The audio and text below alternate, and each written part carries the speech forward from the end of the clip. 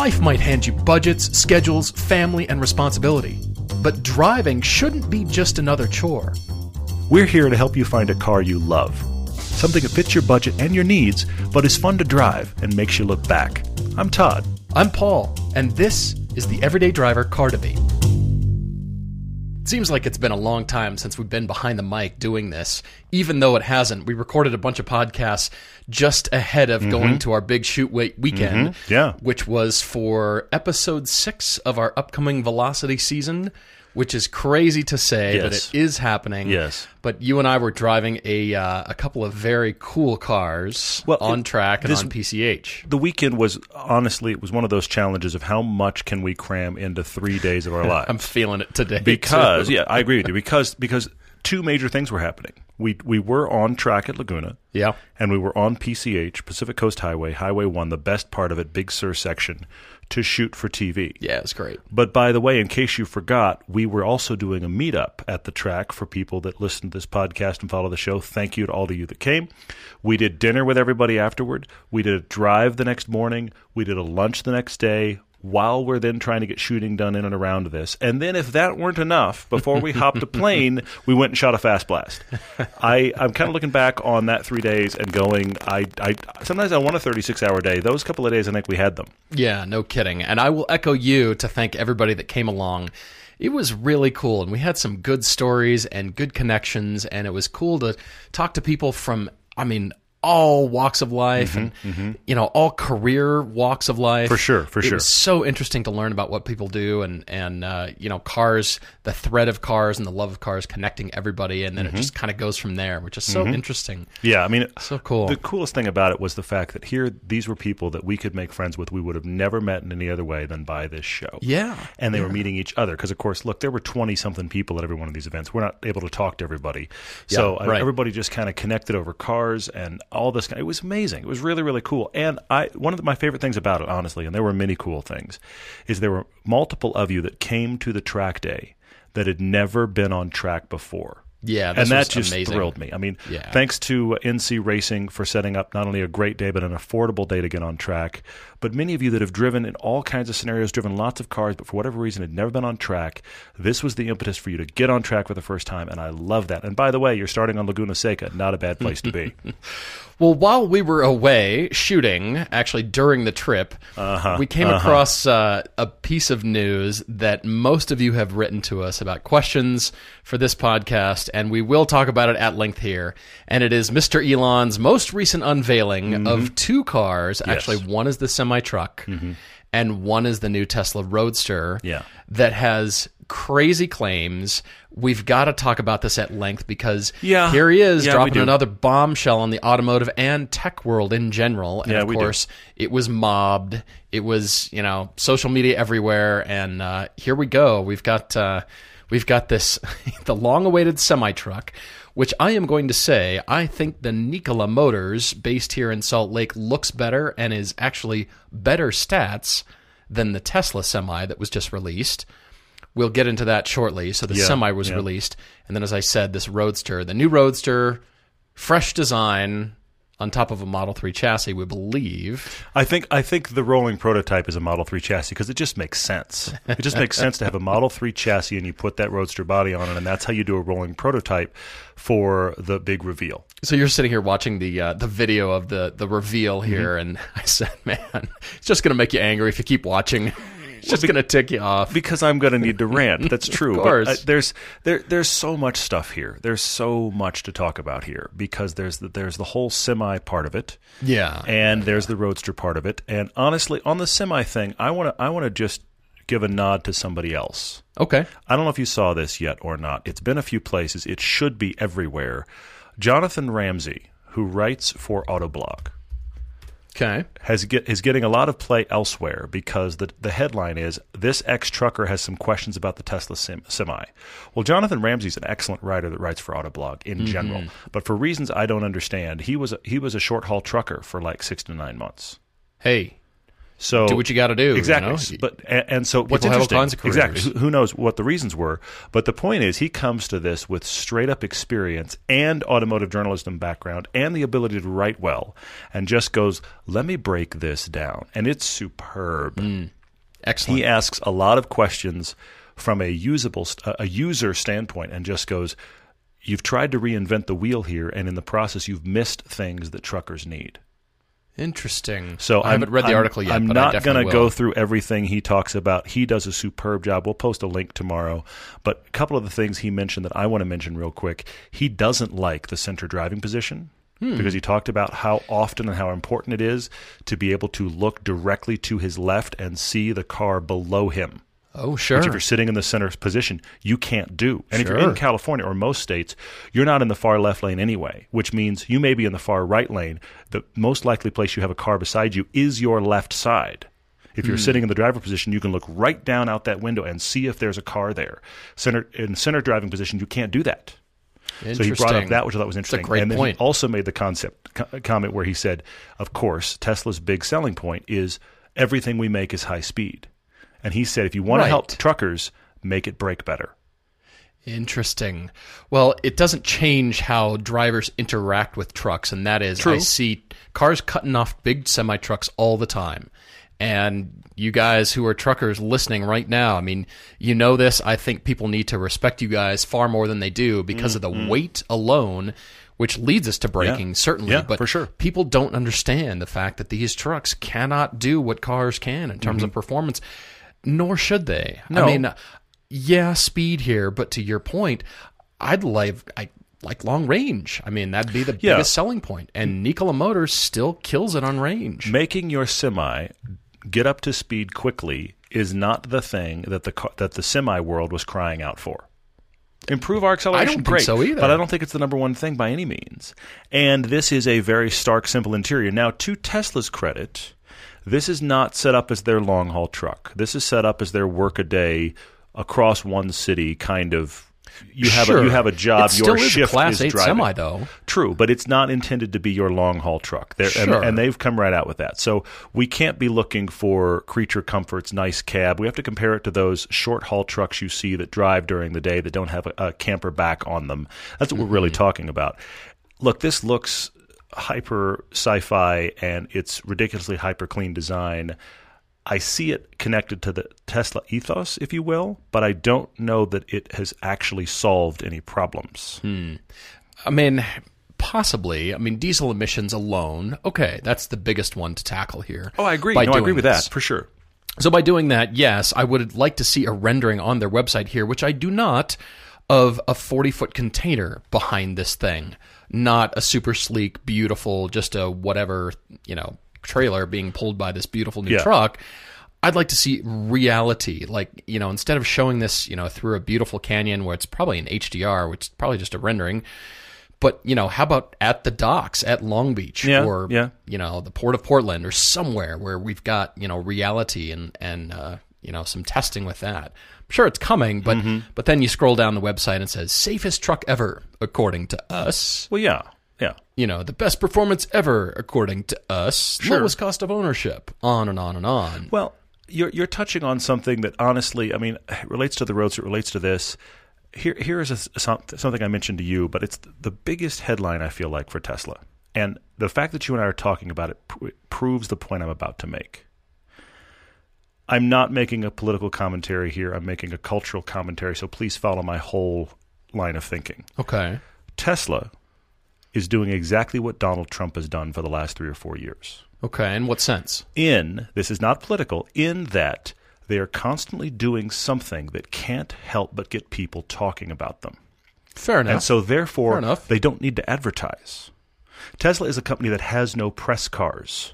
True. They don't have, listen to that again, they don't have press cars. They don't build if a cars for journalist that, no. gets into a car, they have borrowed it from someone and it wasn't Tesla.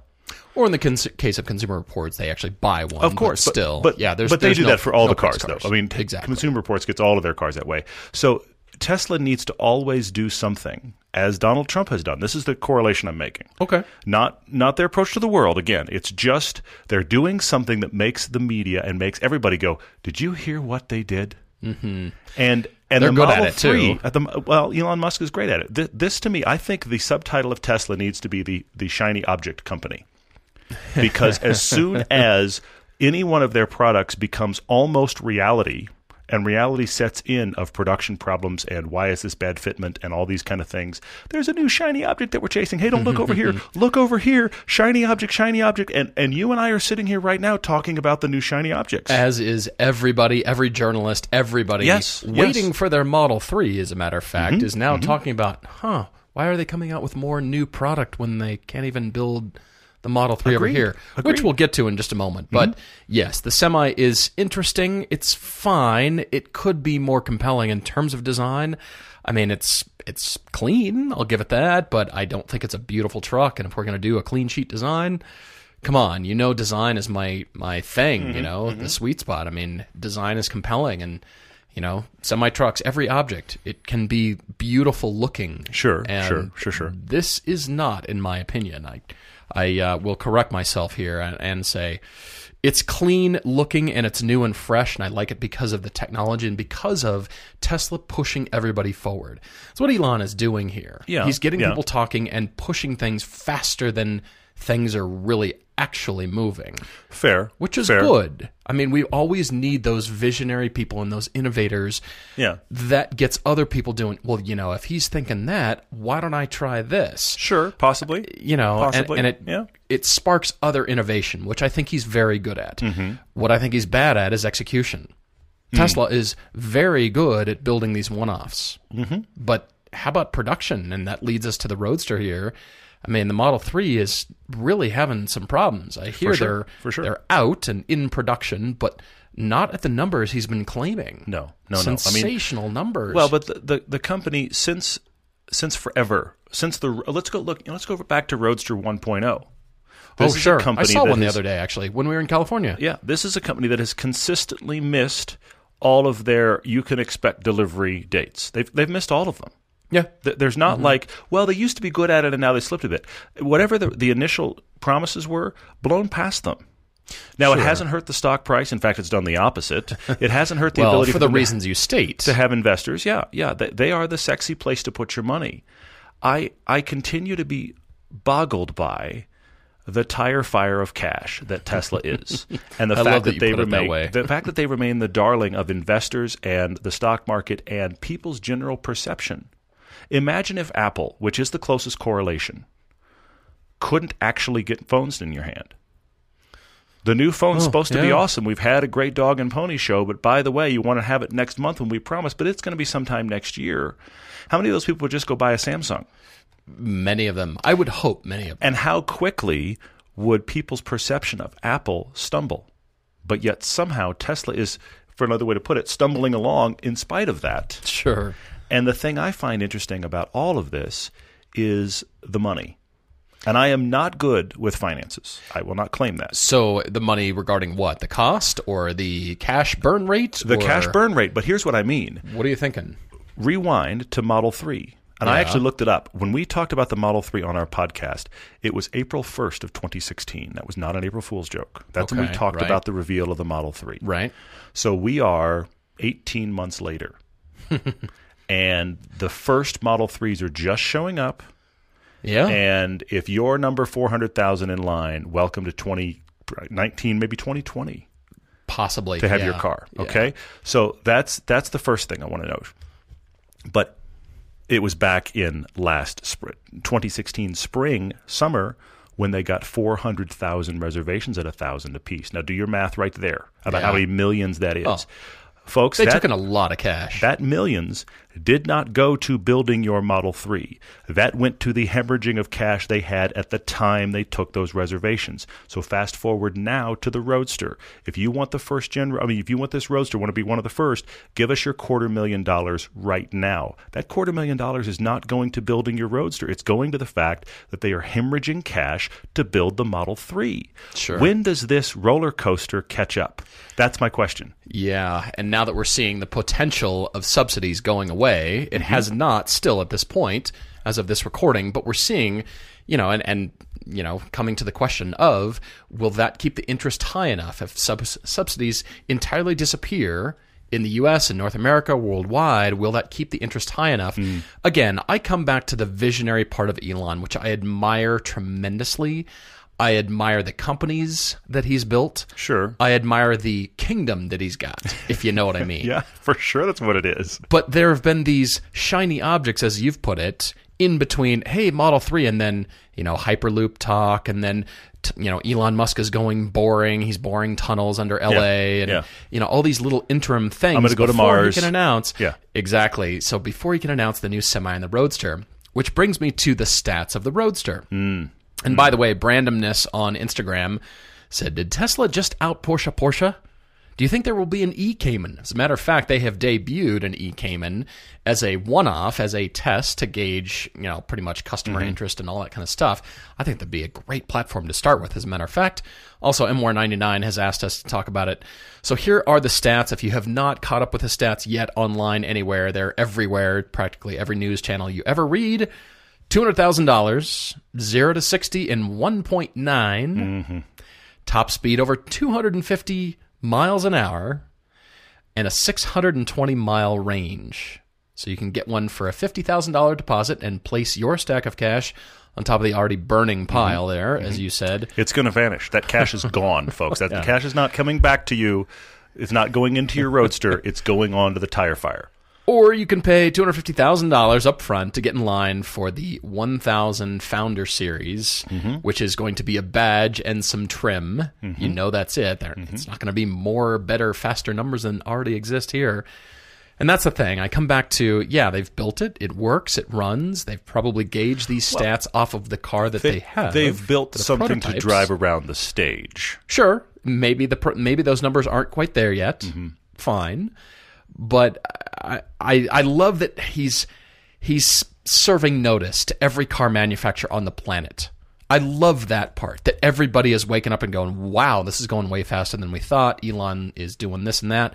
But then again, keep in mind, don't look behind the curtain. Don't look over here where the Model 3s are not being built. But that pile of cash did go into plant ramp up and tooling and all that stuff. So that is now in place. It's just getting those out the door. And production problems, you don't just instantly go make it. Making a car and stamping sheet metal, everybody, there's an art to it. I mean, some companies stamp a piece 3 times and you have to overbend it. And the guys doing the job, they're artisans, actually. Yeah. BMW might stamp this piece 5 times, which is more time-consuming, costly, and it makes that a little bit more brittle and thinner right there. But they got the beautiful design. Or GM's doing it 3 times. Or, there's an art to it. You don't just, let's just put them together now. The end. Yes, and you're bringing up another point that I read, and that is most auto manufacturers make a test run.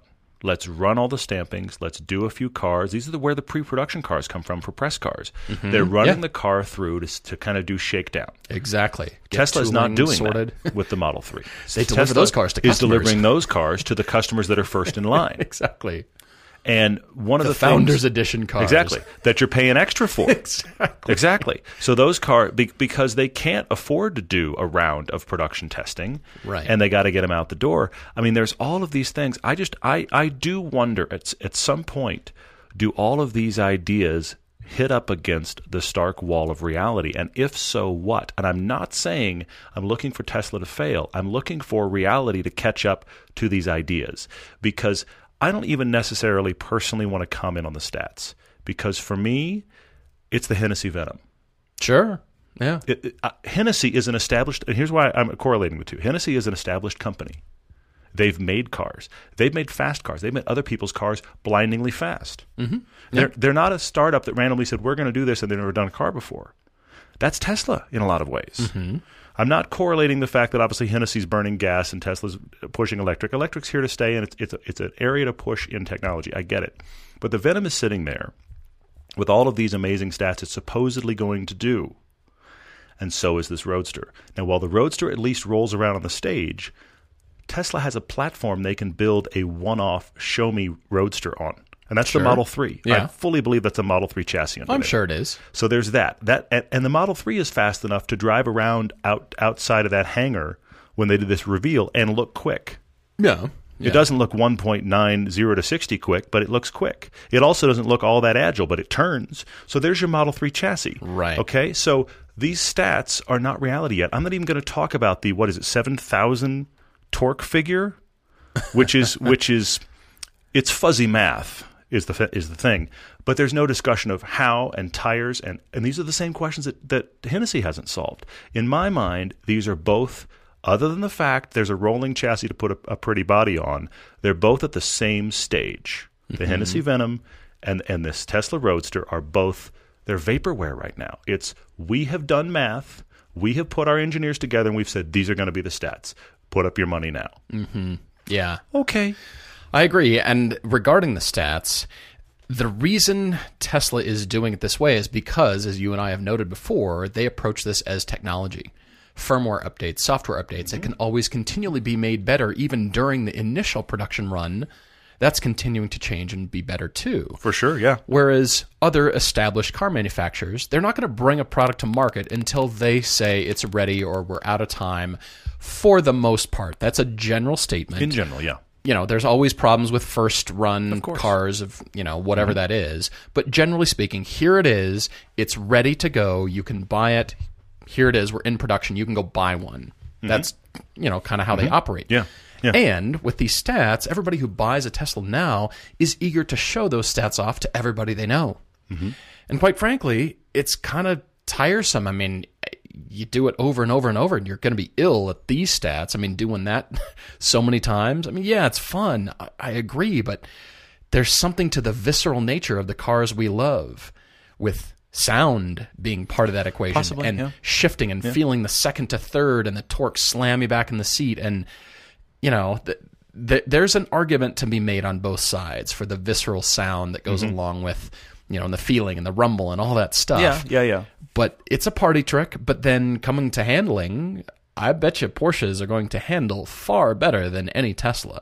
That's what I gather. Tesla's concentrating on just fast. We're just fast and quick, and that is their market thing. Well, as is proven by, we've made the fastest semi, because that's a question nobody asked. Right. But then there's Porsche. Whenever they do it, whenever their Mission E comes out, whenever their electric whatevers, then they're going to be concentrating on the entire driving experience, not just the similar stats, not just a mode that pins you to the back of the seat and makes all your friends giggle and you put up a YouTube video. So, and then you make your passengers sick. It can seem like we're throwing rocks here. I realize that. It's just, I'm with you. I want the cars, when they're announced, to be, hey, it's going to be ready here, and then that to be followed through on. I'm with you on that. But I would love to see that. I'm throwing no more shade than I would on any concept. I said very similar things about the Hennessy Venom. Yeah. Okay? The thing that Tesla's got over the Venom right now is the fact that they have a rolling prototype they put on stage, whereas I'm pretty sure the Hennessy Venom, you could have knocked on it and it would have been hollow, okay? So that's the difference. Yeah, probably. But Tesla has a chassis to build on that they can roll it around and you can go, ooh, that's fast. But even going back to the Model 3, the Model 3 reveal was, don't you want to have a $35,000, 300-mile range Tesla that does 0 to 60 in like 5 seconds? That's playing awfully broad with the numbers, because if you want to get those numbers, you're spending $60,000. Sure. Or if you want to get the $35,000 figure, a lot of those great performance figures aren't now the case. So this is concept vehicle. Like any concept vehicle that I just kind of roll my eyes about, that's what this is. It's presented wonderfully well because Tesla does that incredibly well. But it's smoke. If you add the $5,000 option down the road, you don't buy your Model 3 with whatever that is, ludicrous mode or whatever feature, and you say, you know what, I'm just going to get the car now, and then 6 months from now, and then I'll get that. I'll buy the thing that updates the firmware for the car to do blank. Do you still count that against the price of the car? Because you should, but you're not going to, because in your mind you say, oh, well, I got it for $38,000. But then if you keep adding the apps or the add-ons over here, then that actually increases the price of your car without you knowing it, really. Well, I mean, it's it seems firmware. It's early adoption towards cars, like you do with electronics. A lot of the outlets have done the math and have figured out that they think the average Model 3 price is going to be around $50,000, and the one you want that does all the bells and whistles that were talked about at the original reveal is every bit of $60,000-$65,000. Yeah. But the reveal was, here's our $35,000 car. So here's this Roadster with earth-rending, everybody bow down stats, and I go, oh look, a Model 3 with a body kit. Yeah. Because until you've got it, and until somebody other than Tesla is driving it around to measure it, it's smoke and mirrors to not notice the fact that, oh, by the way, those Model 3s, we're not sure when they'll be there. But then the other side of that argument is at least they're doing it. At least they're pushing and knocking on the door and, you know, throwing down and saying, here's what we've got. But then if this car is truly ready 2, 3, 4 years from now and on sale, what is the car industry going to look like then? And every other car manufacturers just sitting back and going, just show your hand now because, you know, we'll be ready for you then. You know, possibly they're showing it too early. Who knows? Maybe. But maybe. I'm so back and forth. At least they're pushing, which I love the progressive, you know, forward push on that in that sense with the next gen automotive tech. Yeah. But then I want reality because then it's just entertainment. It's just a news article is all it is. It's the ongoing shiny object that I can't wrap my head around. And I think the 3, here's the thing. I think the 3 is cool. I think the S is very impressive. Absolutely. I think the X is flawed by its desperate attempt to make stupid doors. But that's a side note. But I think the S is an incredibly impressive car. I don't think the interior holds up to the price. No. But I think that Tesla has also put their stake in the ground at screens rule all, and therefore the interiors become very stark. And the materials aren't $100,000 materials in an S. But they're very impressive. Every time I drive one, they're very impressive. They look great. The 3 is on that. The 3 feels like it's from the same family, and I mean that as a huge compliment. But let's get the 3 out. Let's get that as a success. Agreed. Let's figure it out mass market get it stuff out there. and stop doing, hey, look what the shiny object is this week, to distract us from the reality of the fact that there's a tire fire out back that we're throwing money on, and we can't get stuff out the door. I'm all about the reality of it. That's the thing for me. I'm with you. Well, this does tie into a thing I want to touch on as well about news from Uber and Volvo. Oh, yeah. Because, of course, the Tesla Model 3, I think, will be used as a rideshare car primarily. Everybody's going to discover this car and be able to go make money with it. It's so virtually maintenance-free.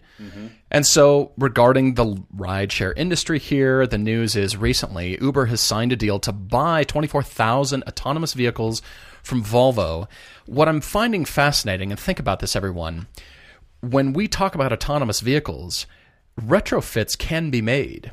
Of it's course, almost going to be like you put a stereo in your car. You go buy a stereo, you go to your local stereo install place. For sure. They Absolutely retrofit it. Yep. You got Bluetooth and you got all these features, nav and all the stuff you never had before.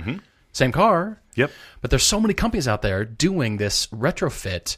So that means when we say autonomous cars, it's not some new clean sheet, crazy looking, weird design. Yeah. It might be that in the future, but this is existing cars that you could probably drive normally yourself, or this is, you know, operating autonomously. We're going to have 20 years of that. I guarantee you, we're going to have 20 years of that. Let's say, for example, that by I'm just going to pick a number. By 2040, let's say every car being sold, I don't think it's as fast, but by 2040, let's say every car being sold is electric and autonomous when it rolls off the line. Okay. It's not going to be like every car made before 2040 is now suddenly magically poof off the roads. There's going to be 20 years of cars prior that are still being used for commute because I can't afford the new sheet metal. Right. So that stuff's going to have to be retrofit just to play along. Yeah, for sure. So here we are, a company whose business model is founded on not owning product and not owning cars, is now signing a deal to buy 24,000 cars and actually own inventory. Yep. Which means now electric, gas, or however this car is powered, they're going to have to own the car and insure it and maintain fleets of vehicles to maintain the ride-sharing thing. Yep. I find that kind of funny and ironic all at the same time. I think it will be fine. I'm just wondering by the time these come on the road and actually doing their thing, Uber is claiming as early as 2019. I'm wondering if that does coincide with an IPO for the entire company. Who knows? We'll see. But I'm right. curious about this. We're talking about both with Uber and Tesla. We're talking about essentially software. which you can make out of thin air and doesn't require a whole lot of we now own stuff and built stuff, colliding head on with the realities of cars, which is we have to have a thing. We have to build a thing. We have to maintain a thing. Which deteriorates and has other problems, and why doesn't that fit right, and all of that stuff.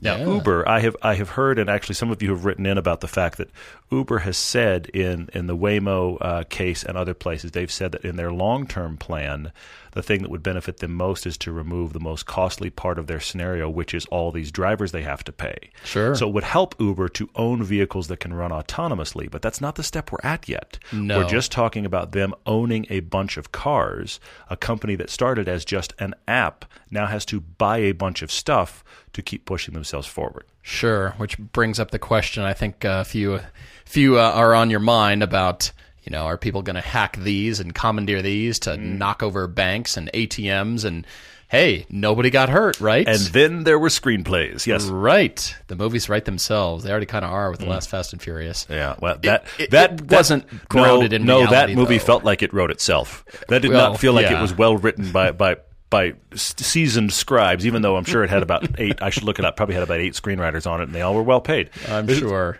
This is what development does. Wow. Well, guys, give us a couple minutes. We will be right back after this. What's it like for you watching games of your son coaching? Agonizing. It's a family affair on Attack Each Day, the Harbaugh's podcast. I didn't know there was actual work here. Recent guests include Rich Eisen, Judge Judy, John Harbaugh, and the Sklar brothers. That was definitely a great moment to tell our parents, hey, we're not going to go to law school. We're just going to go ahead and do a job we could have done out of high school. Thanks for paying for college. Exclusively on Podcast One Sportsnet. Get episodes every Tuesday at Podcast One and Apple Podcasts. Let's consider the secret life of the innermost nesting doll. Living most of her life in the dark, inside the other nesting dolls, she has plenty of time to think, if she could. Sadly, she has no brain. However, when an innermost nesting doll hears that Geico not only saves people money, but also has been providing great service for over 75 years, she thinks it's obvious you should switch. Because yes, switching to Geico is a no-brainer. Pity the innermost nesting doll and her lot in life. Now we're back with an actual car debate. We're only going to do one tonight because in case you noticed, we just ranted for a half hour on smoke and mirror stuff on the front half of the podcast, and I'm sure there will be angry letters.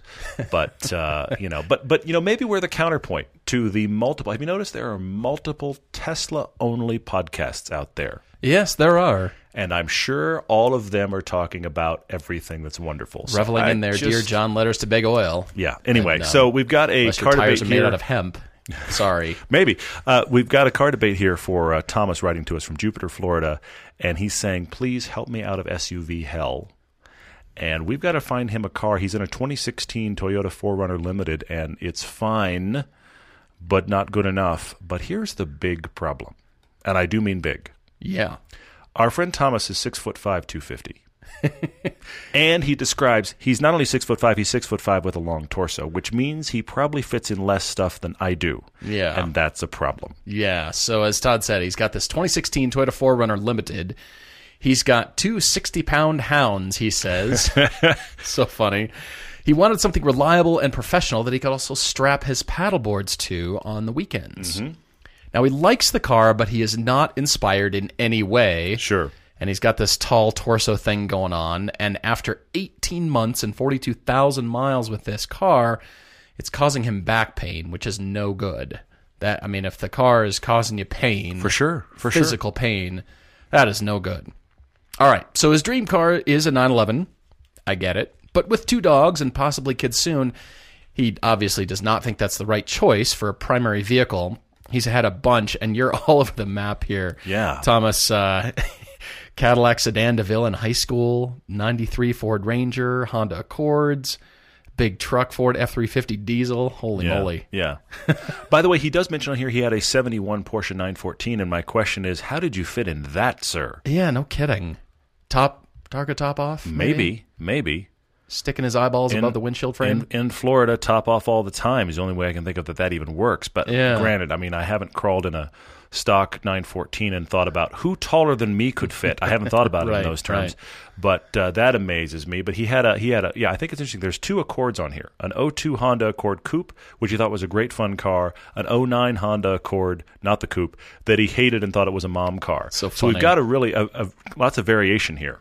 So, yeah, Nissan Titan and then 02 Toyota Camry that he says, I don't want to talk about it. Leave me alone. Yeah. All right, we won't. So here he is wanting something fun, comfortable, but he drives, get this, 30,000 miles a year. Mm-hmm. So reliability and consumables are a very big concern. For sure. As you mentioned, he's down in South Florida in Jupiter.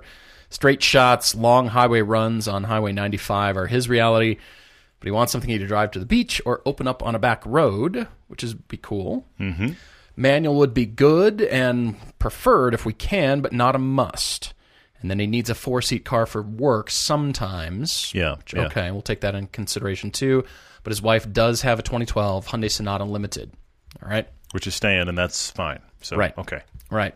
I like that you spelled Paul Limiter with one L, Thomas. That is instead impressive. of a compound word just sliding the two together. It's actually one word. Yes. Trademarked. Paul Limiter. Paul Limiter, there's only it. a single L. It is quite impressive to see it spelled that way. That may be the way it goes on a T-shirt. So that's good. But we do have a Paul Limiter of 40K on the high end. He'd like to spend about 35, which makes this more difficult.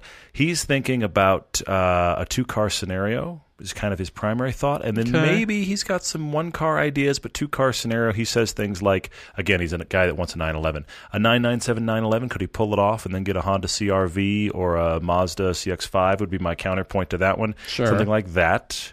So this is the kind of world he's thinking in, to buy a couple of cars. But then he's got also some single-car choices.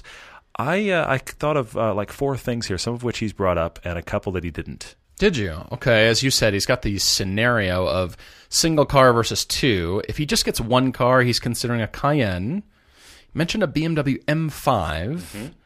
Well, none of the M5s are wimpy in any way. Or a wagon or a hatchback, something like that. Okay, Thomas, as we jump into this, the cars that have a lot of headroom, surprisingly enough, Mini Coopers actually have quite a bit of headroom. Point. They do, yeah. It's actually astonishing. Kind of a shocking amount of headroom right now, yeah.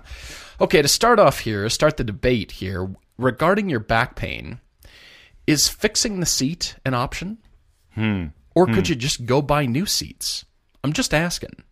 Now, I have noticed that various Toyota products look like big vehicles, and they are, but for some reason, the interior packaging, it does not live up to the size of the vehicle for me. You get in and think, this is going to be plenty of room, and sure. It's a little bit squished, a little bit more cramped than you'd like, and I think that's still the case with 4Runners. They were always that way. Think about the 90s 4Runners. Mm-hmm. The floor was very high on the stock vehicle. Yeah. And then they just... The seat is pretty low, so I never thought the seating position was very comfortable. Well, what you're talking about here, that is a great thing for Thomas to ponder in general. Car thrown out for a second. Just what are the tall man mods for the car you either own or want to own? Yeah. Okay? Yeah. I'll bring up the Lotus Elise for a second. I know because I have to. But my head barely touches the ceiling in it. Mm-hmm. If I wear a helmet, it is touching the ceiling, and I just deal.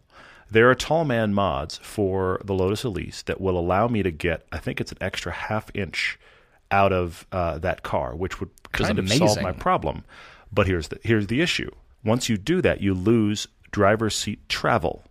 My wife and I use the car at different seating positions on the slider, which means I can't do that. Right. But if this was going to be your only car and you were going to be the only one driving it, I say whatever you get, dig into forums and look for what are the tall man modifications on this car, because almost every car has them, because they tend to use whatever brand seats, and you can get alternate seat rails that fill in the blank. Mm-hmm. So I would certainly pursue that on whatever you wind up in. I did think of, again, 4 things. You did say 911. Mm-hmm. I think that's an option because they do have surprising amounts of headroom, but of course you are buying a used one at this point. My concern here is consumables. Yeah, and for sure. Because if you're putting $30K on a car in a year, Porsche's big maintenance intervals are every 40,000 miles. So you're going to almost hit one of the big intervals over the course of one calendar year. Annually, and at least 2 of the little ones, which the little ones are, there are some filters and oil, and that's fairly straightforward. An independent will do that for 100 and 150. But an independent will do your big boy for probably $2,000, $2,500. That's when it's a problem, especially with your amount of miles. That's my concern on the Porsche element, unless you do the 2-car. And I think the second car has got to be just you brought it up, the CR-V, or I would say Mazda CX-5. It's got to be a disposable 4-seat, throw the dogs in it, put the paddle boards on it, little SUV. I think that works. So I like that idea. You mentioned the Panamera as a possible car for you. I think it could be your all-in-one car. I do think that would work. But we're back to maintenance again with a lot of miles. Back to maintenance, although the seats are great and big guys fit in these cars. That's one of the reasons I like it so much. Colin, that we know, we have a friend here locally. Is Colin like 6'7"? He's got to be way up there. He has to be at least 6'7" because he's more than 2 inches taller than you and me. Yeah. And he's got serious weight on us as well. He's an enormous man. Yeah. And he has owned 2 different Panameras, and he fits in them with room to spare. Loves them, yeah. Yeah, and drives them too. This is not a guy that cruises. I have watched him blow by me on freeways, and I don't drive slowly. Colin drives that car, and it fits him wonderfully well. It's got a lot of power. He's got a turbo at this point, yes, so it's insane. Brand new 17 turbo, 18. But he keeps trading out cars about once a year. That's the crazy thing. But I'm worried about miles on that. There's no question it would fit you, but I'm worried about miles on that. I have 2 others. Okay. But I'm curious where you are in all of this. I started with Cayenne or Panamera as well. I feel like you're going to be able to find a Cayenne at your price point more easily than a Panamera, Thomas. I agree, for sure. Found you a 2013 Cayenne S with 56,000 miles for $40K, right on 40, right on the Paul limiter, which I think could be a great option for you. And I will say, I'm going to go out on a very big limb here by saying cars that are consistently run and driven a long ways will continue to do so, rather than sitting. I mean, you're going to have to put the maintenance into them, but they're just going to run and run and run and run. I mean, the cars that I bought in college, the cars that I bought for my sister, we bought Honda Accords with, close to 200,000 miles, and then they left them by the side of the road at 300,000 miles. Sure. Can't believe it just keeps going. And they're just in that commute car. I mean, here's a Mini that you've got with 181,000, 182? Almost 182,000. I mean, this car has high mileage. Yeah, it is. But it just runs and runs and runs. Now, it's been very well taken care of. For sure, yeah. But I'm putting it out there. Yes, maintenance is an issue, but cars are made to be driven. There is something to say about consistent miles. Not thrashing miles, consistent miles with consistent maintenance. A lot of cars will just chew up the miles and go through stuff. Yeah. And off they go. Yeah, that's a fair point. 2 more from me. I want you to take a look at an Audi Q5, Thomas. I think you can fit in this with the 2-liter turbo engine that they put in everything. It is actually spry. It's surprisingly fun to drive. Plenty of room. Fold those seats down. You can put your 60-pound hounds in the back. And plenty of room for you and your wife for road trips, the whole thing. I think that could be an option because is it the most amazing handling car ever? No, it is not, but it is surprisingly fun, as I said. And it's a good size, and it's sort of the cheaper Macan, if you will. Yeah. And then I'm going to land at a favorite that you and I have brought up before. Found you a red 2015 Mercedes-AMG GLA 45 with just under 20,000 miles for $40,000. That's a deal. Somebody needs to buy that, period, even if it's not Thomas. Do you think he'll fit in that car? I don't remember the headroom that clearly. I think he'll fit. Okay. And I was just trying to think of what is the balance? How many manufacturers make this balance of really fun to drive, lots of power, CUV-ish, hatch-ish, still luxury, all that kind of stuff that's not just a pure hatch, like a GTI or, the hatches that we talk about all the time. Who is in there? Macans, yes, but they're too expensive. Whereas the Mercedes, $40K. For 2015, under 19,000, just under 20. Yeah. It's practically brand new. Bright red, beautiful car. And there's others as well if you don't like the red. I mean, I think that'd be great. I think you could fit because it is that CUV kind of thing going on. Maybe. It's lowered. Maybe. I'm wondering. Space for stuff, but one car, and that's the direction I'm going is I think you should do just the one car with that price. Okay. I like that. I have a couple others I want to mention real quickly. You mentioned the Golf. I'm going to go Golf R real quick. Are you? Because that's very one of those viable cars option. that has much more room across the board than you think. Mm-hmm. Just in general. Front seats, back seats, headroom, shoulder room. It's just really, really good on space. I think you'll fit in that car. So it's worth driving if you want to go with something a little on the small side. Also, if you bought a new one, again, Volkswagen is doing their new Uber warranty, 6 years, 72,000 miles, or whatever it is. You're going to blow through that. It's not an Uber warranty, but it is an Uber warranty. Fair point. Yes, you're going to blow through that in 2 years, my friend, at this amount of miles. But why not get a Golf R, have all of the fun of a Golf R? I mean, trust me, GTI is a fantastic cross shop. Drive them both. But for $40K, you could probably find yourself a Golf R somebody's selling. And that's a lot of car. If you want to go smaller, better gas mileage than you've been dealing with so far. So that's headed that route. If you're going to go the 2-car route, I do want to highly recommend the 2 Series BMW. Because our friend Jack, that went on pilgrimage with us and actually just joined us in at Laguna, is 6'5". Yeah, that's a And great he point. fits easily with a helmet in the 2 Series. Great point. So- He's a lanky guy. Exactly. He's Yeah. significantly taller than us. And I think that because I've seen him drive at the Ring and at Laguna very comfortably, and Jack's a driver too, very comfortably in a 2 Series with a helmet on, that says to me you can fit, Thomas. So look at the 2 Series. I actually wonder if that might fit you better than the older 911s, just in sheer headroom and body room. Mm-hmm. So I think the 2 Series is a viable option if you buy a little bit older one and you get yourself that SUV as a carryover. But then there's one I feel like I have to mention. Okay. Single car. I'm thinking about a car that's not expensive to get into. You could get some power, so it's a little bit of fun. Tons of room. You're going to fit. Dogs can go in. It doesn't have to be precious. More interesting than your 4Runner. What about a Charger? A Dodge Charger. Get the biggest engine you can afford. For 40 grand, that could be just SRT. Drive it. Just drive it and enjoy it. The engine will be a laugh, but you get the 8-speed if you can. Because then that'll help you on gas mileage. It's a big car, but that'd be great. It's a huge car. It's a huge car. Dogs in the back. It's a Dodge. If it gets dinged, who cares? But it's a big car. It's got some personality. You're driving it around in Florida. You're not tracking the thing. Where that car's at its best is sawing through road miles and making you laugh with engine power. That's when it shines. It is great. When it's bad is I'm on a tiny back road or a track. But you're not doing that. Oh, that's a great suggestion. So I think like Dodge Charger, look at them, take a serious look, find the best combination of features and engine you can for your money. I think that gets it done, and there's a lot more personality there than your 4Runner. I'm going to stop. You could put your Hounds in the Hellcat. Be interesting. There you go. Nice. Or Hounds in the Hemi still works. Hounds in the Hemi is pretty is a good. band, by the way. Ladies and gentlemen, Hounds in the Hemi. Oh, my gosh. That's awesome. All right, Thomas, thank you for writing. If you've got your own car debate, write to us at everydaydrivertv@gmail.com or find us on the website, everydaydriver.com, and you can write to us there. And please do. We'd love to hear from you on all of the above topics. We love reading and hearing your opinions as well. For sure. But now we've got to jump to social media because there's so many great questions. Thank you guys so much. I'm jumping over to Instagram here from Bretsta1975 asking, what motor show is currently the world's most important? There's 3 that actually pop to mind, and the reason is they're all on different continents, thereby serving the customers on each of those continents.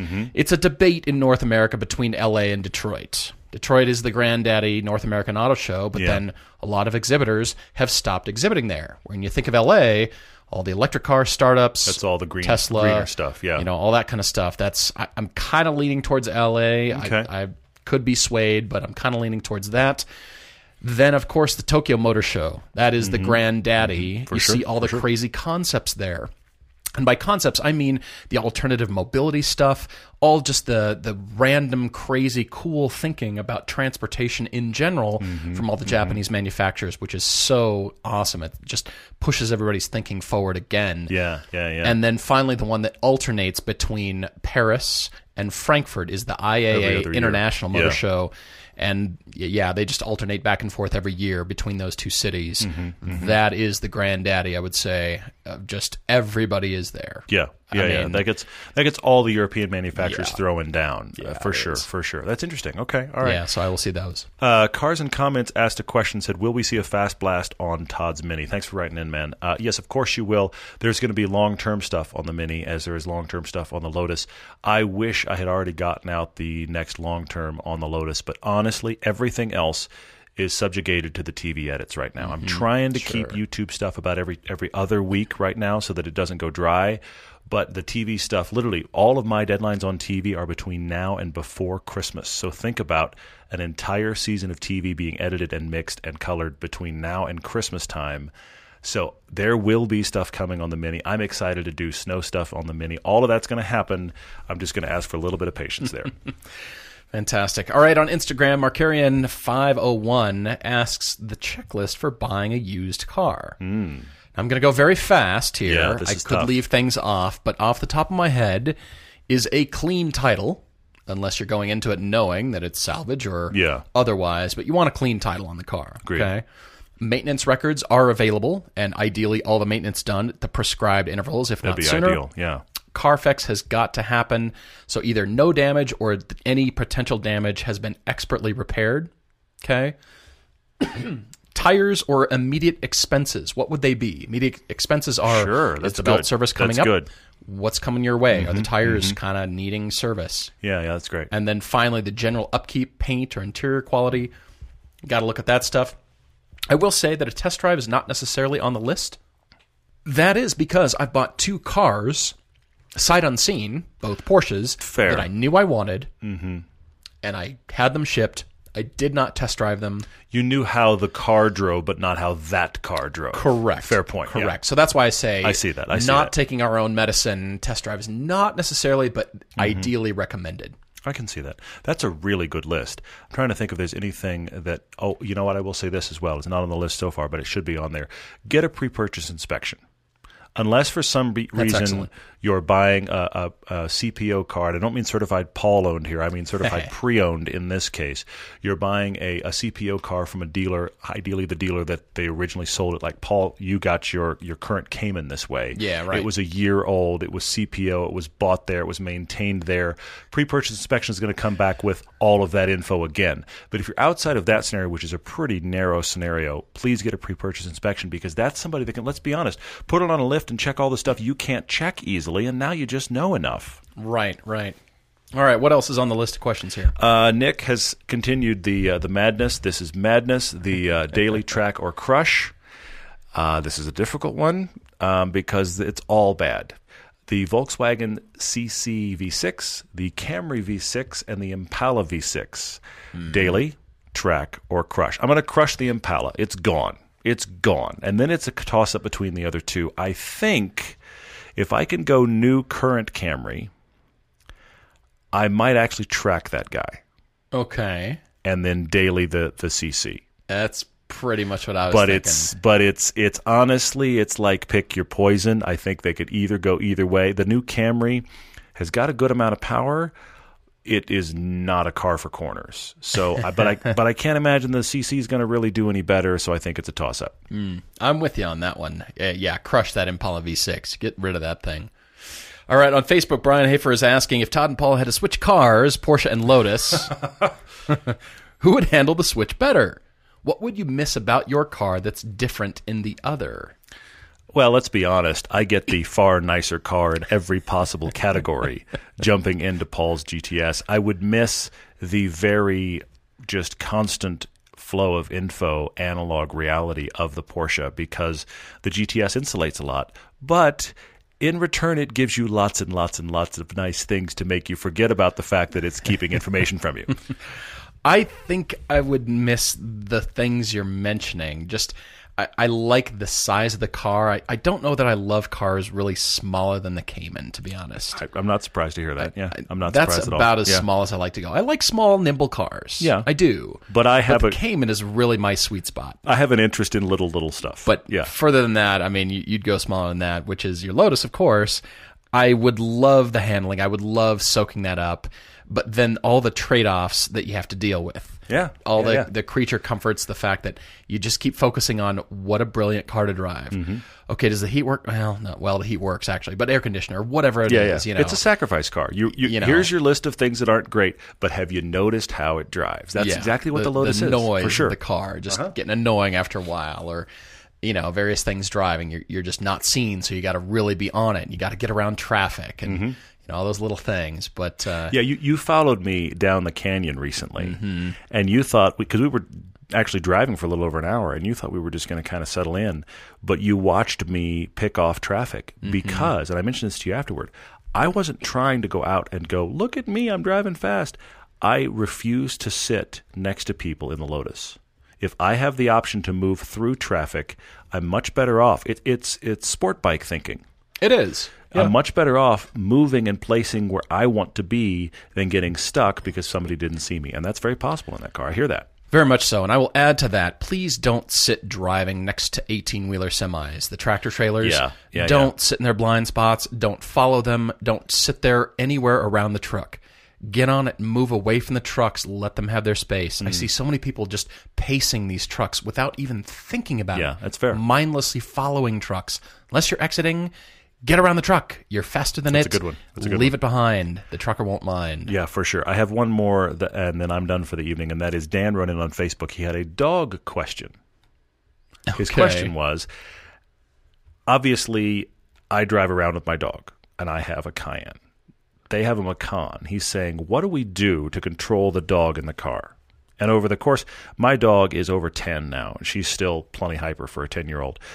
So the question is, what do we do? Now, over the course of her life, we've owned a few different vehicles. We treated it differently. But in the Cayenne, I absolutely harness her in. I put on one of those little chest harness things, and that chest harness has a plug to plug into one of the back seat belts. So she cannot get in the front. She has to stay on the seat. She has a little bit of room to move. If I roll down a window, she can stick her muzzle out, that kind of stuff. But she's buckled in, and she has a harness that is designed for a dog. That's how I solved that problem. Oh, I like that. I've got 3 very quick ones here. First of all, touching on Eric S.'s question about Paul-owned tips for cleaning and maintaining a convertible canvas top. And the next hour of the podcast. Oh, sorry. I'm going to say there are many products available that claim convertible top cleaning. But start with soap and water. And test a small area at first. It says this on directions of many products, but believe me, that's good advice to take. Just start at a little corner because those convertible tops are exposed to sun and wind and rain and all that stuff, and so they're brittle at some points. So you just want to test that first, but soap and water is probably the best with a nice bristle brush. You don't have to go toothbrush like I would and spend your afternoon slowly 3 days scrubbing later. your convertible Look at my top. Yeah, Paul, it's nice.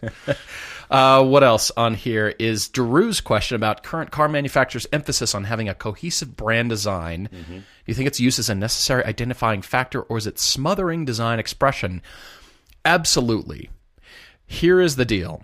Ken Okiyama is a great example of this. He's a Japanese guy, excellent designer. He used to head up the transportation design department at Art Center. Yeah. He designed the Ferrari Enzo. Yeah. He's Japanese. Yeah. How do you take Italian heritage and keep that going other than Ken just doing what he wants? Maybe he has his own thinking, but when you're not designing for yourself, you've got to think about that. And car design is especially the most important for that. Furniture, you kind of do things you like, other products, but cars, this has to sell to a lot of people, even supercars like the Enzo. But how do you keep that Italian heritage? Or, American designers designing for Japanese companies, and what is it about the theme that makes it? You look at a car and you know it's Japanese, or the Germans. Anybody designing for Germans. Alfonso Albeza is the director of design for Nissan. He's Cuban, and his counterpart is a former classmate of mine, Karim Habib. He's now the director of design for Infiniti. Yeah. He's Lebanese. How do you keep that Japanese theme going and pull the heritage out, but keep it beautiful and very much recognizable as that car? Because, as I said, the age of autonomy is upon us, and so what will differentiate the different cars? The Infiniti Pod, yes. What about our pods? So it's very, very important. It's actually the most crucial piece, and that is the IP that's most important to car manufacturers. And then last one on here is from Andy asking about the LA Auto Show the last week of November here, November 2017. Yes, I will be there for press days, all 3 days. So if you're there, definitely say hello. Hope to run into you. You are still TBD, I think, at this point. Yeah, I'm having a hard time with the amount of editing ahead of me. I may not be definitely there. understand. Yeah. But I will definitely be there, and like I said, love to meet you. But we will wrap it up there, guys. Thank you so much for listening and watching. And again, all those who were with us on this meetup and the recent trip, we look forward to doing more of those in the future. And we'll talk to you next time. Thanks, everybody. Cheers.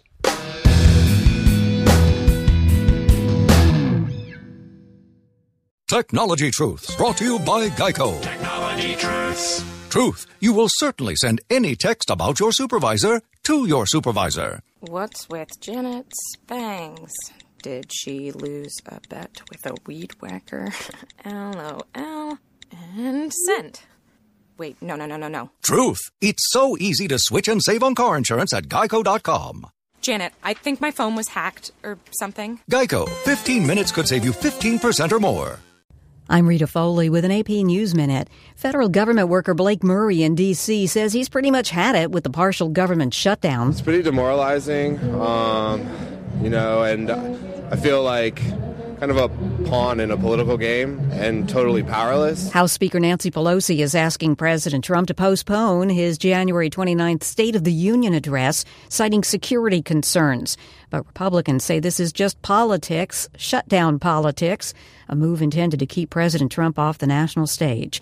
Going to prison for 20 years, a Tennessee teacher who took a 15-year-old student and ran for weeks.